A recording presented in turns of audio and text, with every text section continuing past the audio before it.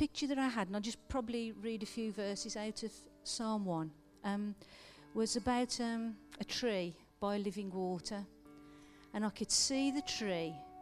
And sometimes, if anybody does gardening or whatever here, if you don't have good soil, good roots and water, you're in a mess. If you're a gardener, you're not going to have anything come back. And the encouragement there was that we like trees.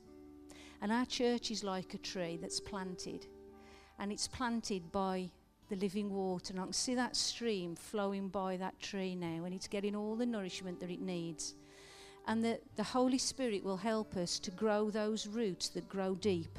Because if we haven't got deep roots, when the storms come, when your hurricanes come, like we've been hearing in the news, you're in trouble. And it was just an encouragement to individuals there, but I sense maybe to the wider church as well, that we're planted by that living water. And when the storms come, don't worry about it, because our roots will be deep in Him. Our roots as a church are deep in Him. And He's the one who actually gets those roots to grow deep.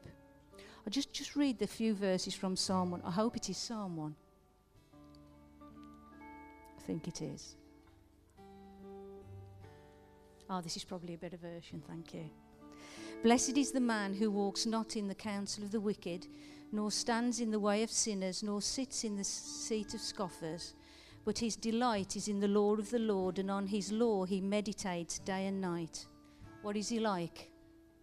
He's like a tree, planted by streams of water that yields its fruit in its season. I believe in seasons. They're so important. We've got to know what season that we're in. And its leaf does not wither.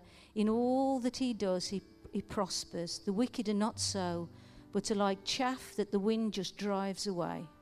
Therefore the wicked will not stand in the judgment, nor sinners in the congregation of the righteous. For the Lord knows the way of the righteous, but the way of the wicked will perish. So it's just an encouragement to us this morning.